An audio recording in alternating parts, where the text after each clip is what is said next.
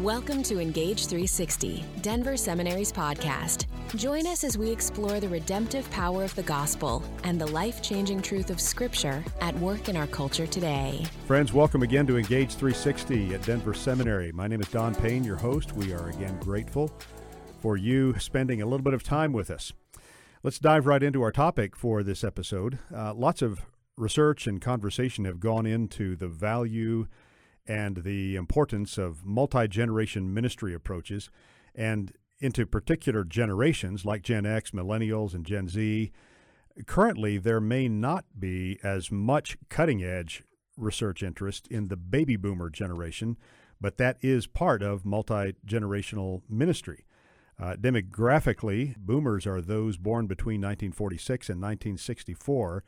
So right now, boomers are those between the ages of 59 and 77. The Pew Research Center noted that baby boomers have always had an outsized presence compared with other generations. They peaked at 78.8 million in 1999 and remained the largest living adult generation until 2019. Now, we're not here in this episode to talk specifically about multi-generational ministry, but about what's going on with boomers that warrants unique attention as they seek to flourish in this stage of life when many think they've been put out to pasture, so to speak, and when the church doesn't always know how to equip them and to draw on all that God has given them. So our guests to help us in that conversation are Richard and Leona Bergstrom, who formed a ministry called Reignite. I'll give you their website later. And through that ministry, they seek to help boomers make an impact on the world. So I want to welcome the two of you. Richard, Leona, glad to have you on Engage 360. Thank you. Thanks, and great to be with you, Don. Actually, Richard is a Denver Seminary graduate from 1976, so it's good to have an alum with us. Always good to talk to folks who've walked these hallowed halls. And I think I first saw you, if I'm not mistaken, when you participated in one of our In Perspective webinars a year or two ago. Is that correct? Were you with us That's right. on one of our on webinars? I thought so. Well, it's good to see you again. The Bergstroms have spent over 40 years in ministries of various sorts, pastoral, consulting, writing, speaking. So they bring a wealth of experience and research to the question of how those in the baby boomer age bracket can be fully engaged as members of Christ's body and mission. And they've actually produced a number of books I'll tell you about where they've dealt with various issues facing boomers. Their first book, I think, was called Amazing Grace, Unleashing the Power of Age in Your Congregation. That's from 2000. And then Third Calling, What Are You Doing with the Rest of Your Life, from 2016. And most recently, their book, Emerging, Boomers Speak Out About Life in and Beyond the Pandemic, from 2022. Let's kick off the conversation this way. What prompted you to write your most recent book, Emerging? Why is this an important message now? Well, we really felt like something needed to be said about this whole topic, and part of it was our own need to process the events of COVID in our lives and the isolation that occurred with that, and all of the various implications for life and ministry and work. So it was our own exercise in dealing with the pandemic and its impact. I'll add, we started really optimistically writing this thing in 2021 as we were hearing our peers deal with all the issues of not being able to see their grandparents or not feeling purpose and all the things we were feeling. So being that we always would write in response to what we were experiencing and what our peers were experiencing, we thought, well, we'll write about that because everything's looking really good, right? And then those variants came and we realized we had nothing to say. We didn't have any answers to all of it. And we just kept processing it for really a whole nother year. So writing the book is a expression of some of our own processing of what the pandemic meant in our lives, in our ministry, in our family.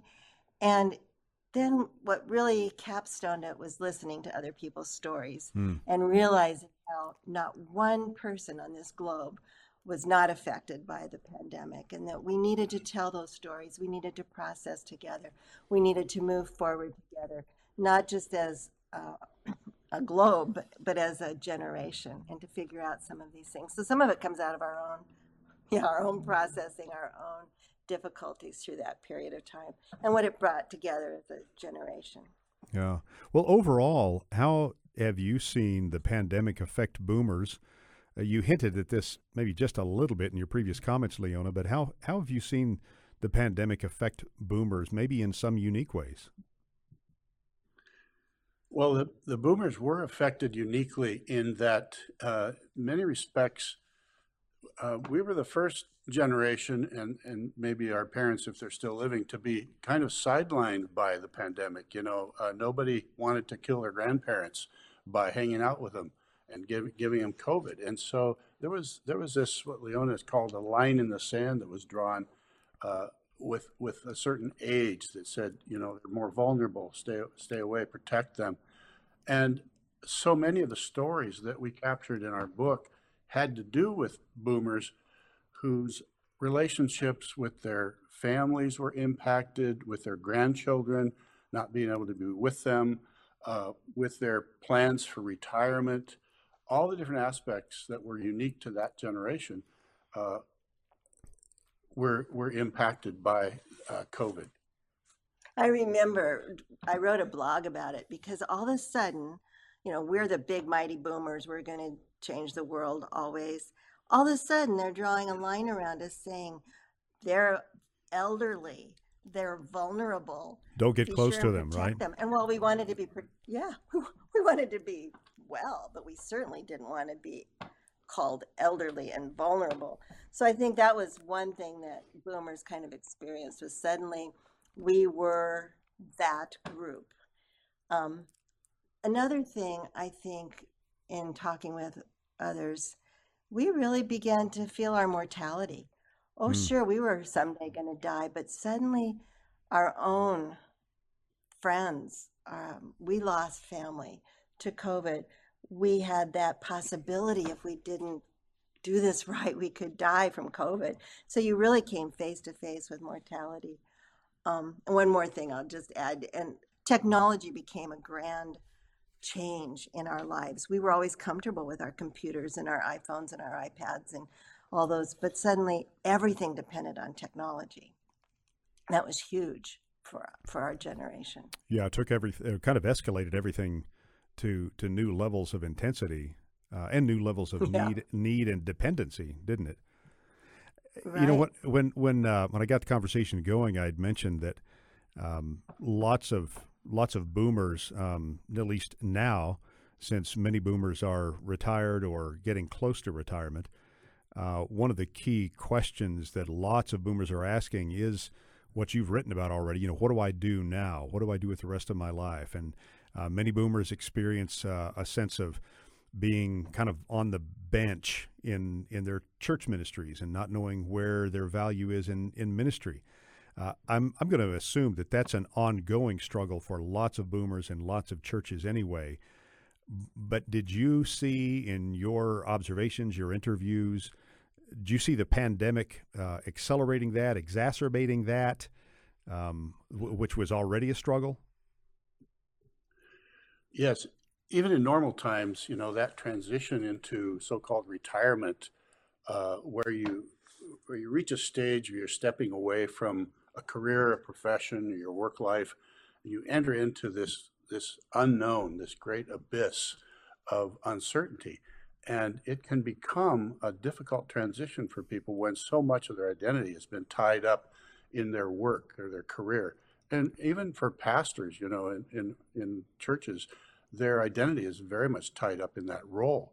And so I heard an interesting podcast recently by a gentleman from up in Canada that talked about these 4 different phases of retirement. And initially it's kind of a lost feeling. And until they get to the point where they realize they're going to have to kind of reinvent this phase of their life and re-engage in serving others in community, that it can be a real time of isolation and a lack of structure, a lack of meaning in their lives. Yeah. We've also seen boomers easily leave the church because it was really easy to do online, and we could go all over the place and we could visit all kinds of churches. And we've talked with pastors that say, they're not coming back for whatever reason. We're still exploring some of those church boomer issues. Do you think it's the case that of all the people who have not come back, are the boomers predominant in that group? Well, I think that one of the factors simply has been the safety factor with COVID is that the older adults being more vulnerable or more susceptible to health implications might have been the slowest to return. And beside that, with the increased emphasis on a legitimate emphasis on reaching families and reaching younger, that many of our peers have felt somewhat set aside by their churches. And some specific cases come to mind where maybe the volume has gone up and the lights have gone down, and it's much more dynamic and aggressive form of worship on their gatherings. And so many of them that we know personally have kind of hived off from their local church and found another place to land, if at all. Okay. I think on a positive note, though, Richard has uncovered too some churches that have been innovative in bringing generations together through this pandemic and mentoring and online conversations and reaching out to the generations in unique ways. So it hasn't all been bad. It's been fertile ground for innovation. I'd be curious to know, just in a really broad sense, what your ministry with boomers overall encompasses, what you're seeing, what some of the unique challenges are you're facing, what stories of encouragement you have that would really help mobilize, give a new vision perhaps to many church leaders as they minister to boomers and try to equip them. Our biggest theme, as reflected in our earlier book, Third Calling, was to basically challenge the dominant paradigm of retirement as leisure. And we wrote this book in Surprise, Arizona, where we holed up for a month back in 2016. And all around us, we could see evidence of this retirement paradigm. Your day consists of golfing, pickleball, tennis, biking, walking, any number of great things to do. But our challenge is that leisure as an end in itself is not the goal. It's a byproduct of living a meaningful spiritual life. And so even though we also enjoy many of those same leisure activities, it's not our ultimate purpose in life. And it's a huge challenge to challenge that retirement paradigm, because the culture and the economy has so reinforced it. This is what you're here for now, is to play and enjoy the fruit of your labor.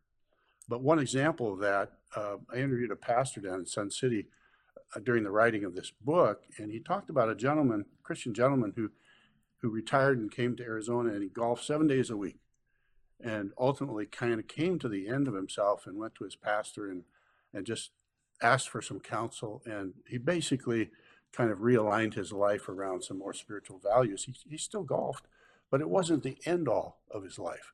It wasn't the total focus of his life.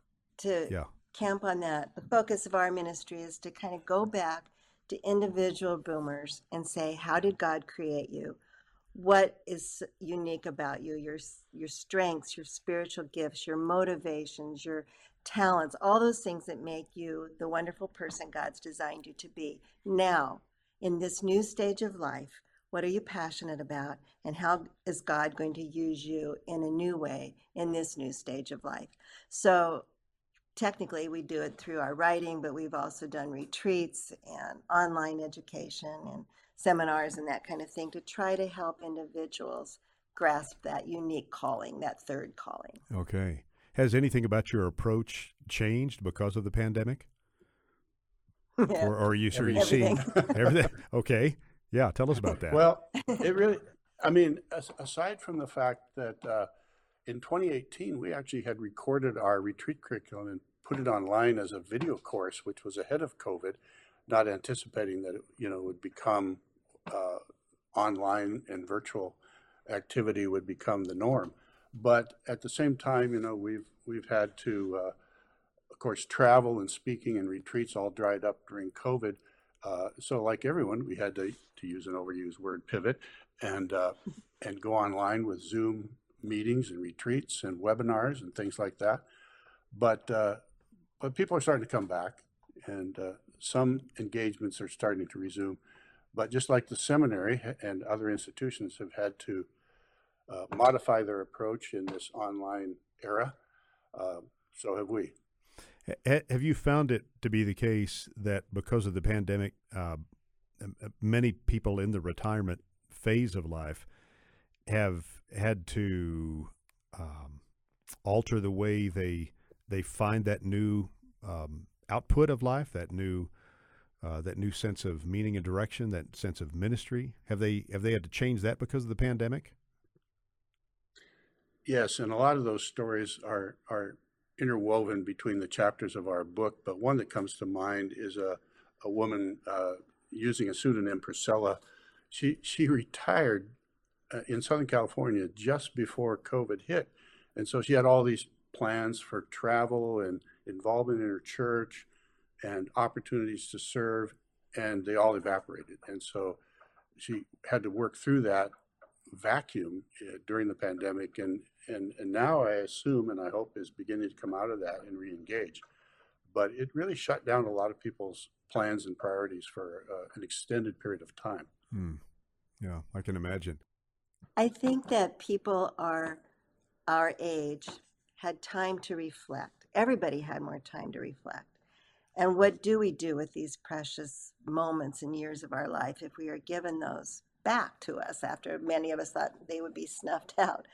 And so we have to deal with some of the grief that we all experienced. We lost a lot during that pandemic, not just our health, but individuals, systems, relationships. And to acknowledge that grief and be leaders and elders in this matter, going forth in healing and in creating new structures and creating new relationships. I think that's been our main challenge. Not that we're not excited necessarily to go back to the big conferences or the big things, are we, so much? But to help individuals really find what God has done in their lives, even through the pandemic, and still wants to do in their lives in the future, that he's not done with us yet. Yeah. We said something at the back of the book that, I always loved what we wrote on the back of the book. I don't know. I said, we're not done, or are we done in? We're on the contrary, we're stronger, more resolute, more committed to finding renewed faith and purpose. We are emerging, and we're trying to make that a forward movement from the pandemic into what's the future. Right? Yeah. Absolutely. Have you found any one or two things that have been most effective in helping people find that fresh new chapter of life, that fresh new vision? And I'm asking that on behalf of a lot of church leaders who would love. I mean, they're walking alongside lots of people in those retirement years, and really want to know how to help them find that next chapter, that next vision. Mm-hmm. Well, for many years, our focus was on senior adult programming. We took it on a role nationally and locally, kind of in tandem, to try to program things for older adults, 55 plus, second half ministry, third, whatever you want to call it. We have totally shifted our focus to target the individual message, head and heart, and to try to get inside the heads and the hearts of older adults to challenge them with a vision for this phase of their life.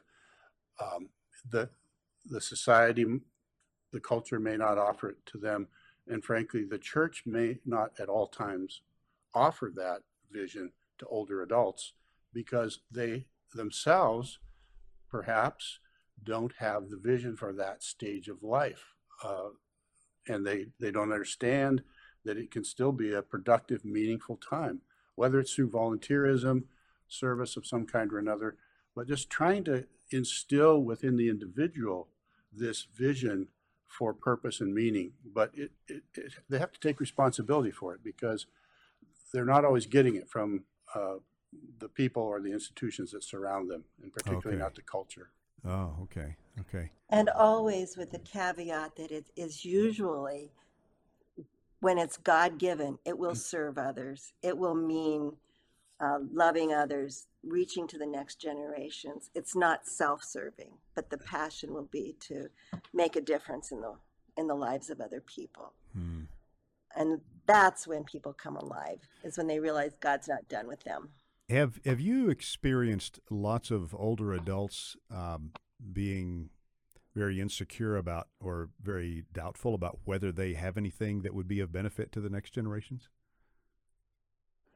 Oh, absolutely. I think that's kind of the dominant understanding or perception that they have, and and getting over that takes some real understanding and some reaching out, I think, to try to involve yourself in next generations. There's some great models of this, even in the culture.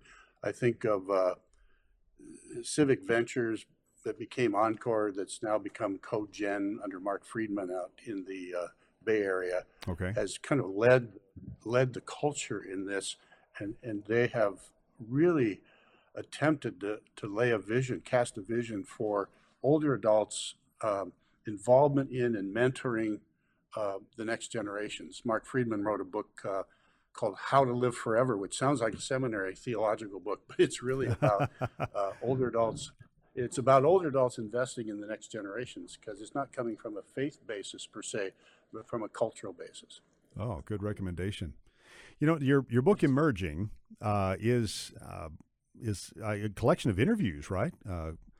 Collection of stories based on interviews you've had.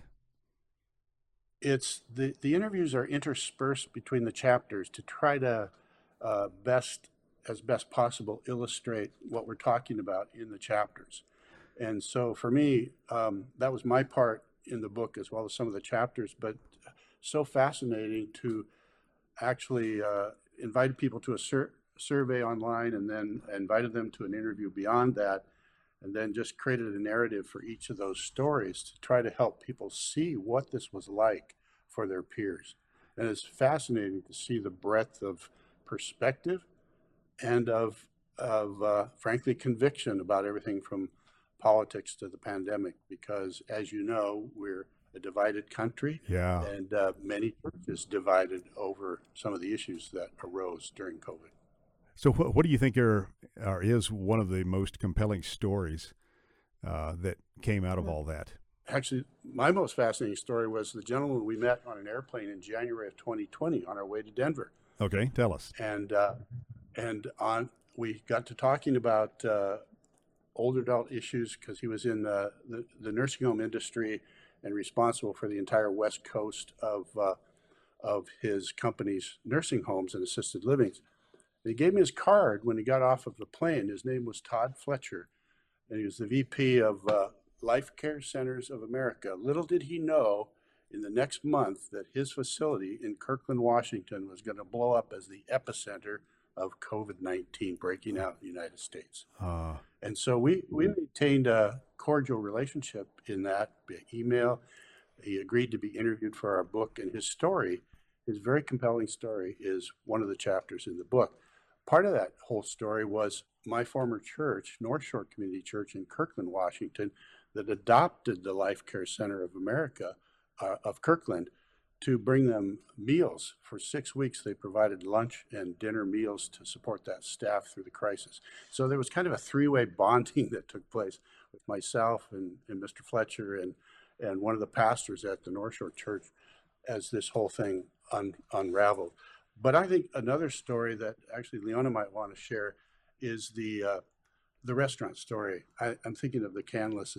It's fascinating how they got through this from a business perspective here in Seattle. Well, we so cleverly divided our book in 3 sections: disorder, reorder, and order, which is nothing new. But one of the disorder, we talked about diversifying, the importance of diversifying. And we used the story of the restaurant here in Seattle called Canlis. It's arguably the nicest restaurant in Seattle. It certainly has the most family history. And the owner of that restaurant is a good friend of our son, so we kind of follow what they're doing. Well, here they are, fine dining restaurant, has to close down, of course, during the pandemic, as all restaurants did. And they wanted to figure out, okay, Seattle doesn't need fine dining right now. What does Seattle need? And they just dreamed up all kinds of things that they would do. Outdoor burger shacks. This is a fine dining place. They built a tiki shack in the back for a few weeks. But the most interesting was they developed a Canlis Community College, they called it, and they just created classes on everything in Seattle, whether it was cooking, what did they do? Appetizers or something, and wine tasting, and all these things from Seattle. But what was interesting is the creativity with which they diversified, and they kept changing what they did in order to serve Seattle. They served charities at the same time. And what it taught us is, hey, be creative through this whole thing. Don't be stuck in what we have always done. And so we tried to use that story to encourage individuals as well as churches and institutions to, okay, we can't do things the same old way we've always done it, but there are creative ways. And yeah, pivot got way overused as a word, but we use the word diversify so that it would fall in with the D words. To just be creative and think out of the box. And so that's kind of one of our fun stories of Mark and Brian Canlis at Canlis Restaurant. Well, that I think is one of the greatest gifts that perhaps your work is giving to those in retirement, the retirement era, is to continue to be generative and creative, that this is not a time for being stuck or thinking about the same old things in the same old ways, which may, this perhaps is a little bit of stereotyping, but that may be an easy default for many of us in those later years of life, just to kind of get stuck in the same ways of thinking about the same things. And creativity may become more and more difficult, and yet at the same time, the most important thing we could do. I just saw a Facebook posting this week from a woman who's pointing out that this educational institution some years back failed to adapt to the way things were going with technology and online learning, and has basically, as an institution, I know that Denver Seminary has been very aggressive in trying to reinvent itself in this era. Yeah, we have. And so creativity and flexibility and adapting has been important for churches as well. And many of the stories that we captured were of churches trying to survive during this time. I know it's been a tough time for pastors and for churches getting through and now coming out of the pandemic. It was a time of division in that. But one of the stories was just about this same church, North Shore, that had launched a streaming service in the fall of 2019 as their next church plant. So when COVID hit, they were way ahead of the ball game in terms of adapting to the new realities. And so they were able to actually be a teaching church, helping other churches get up to speed with how to deliver their message during COVID. You throw in the fact that God is in this whole picture and that he's the creator. And he's created within each of us all the things he's designed us to be, and a calling. And you've got a pretty dynamic formula there. Yeah. Yes. Creativity never goes out of fashion. Creativity never ages out, does it? That's right. That's never right. Ages out. Well, I'm so grateful for the opportunity to get to know the two of you a little better and to have our listeners hear more about what you're doing and what you've made available. Your website is reignite.net, but re-ignite.net. Is that correct? That's right. And what kinds of resources can people find there? We have resources for learning, growing, and engaging in our message and our ministry.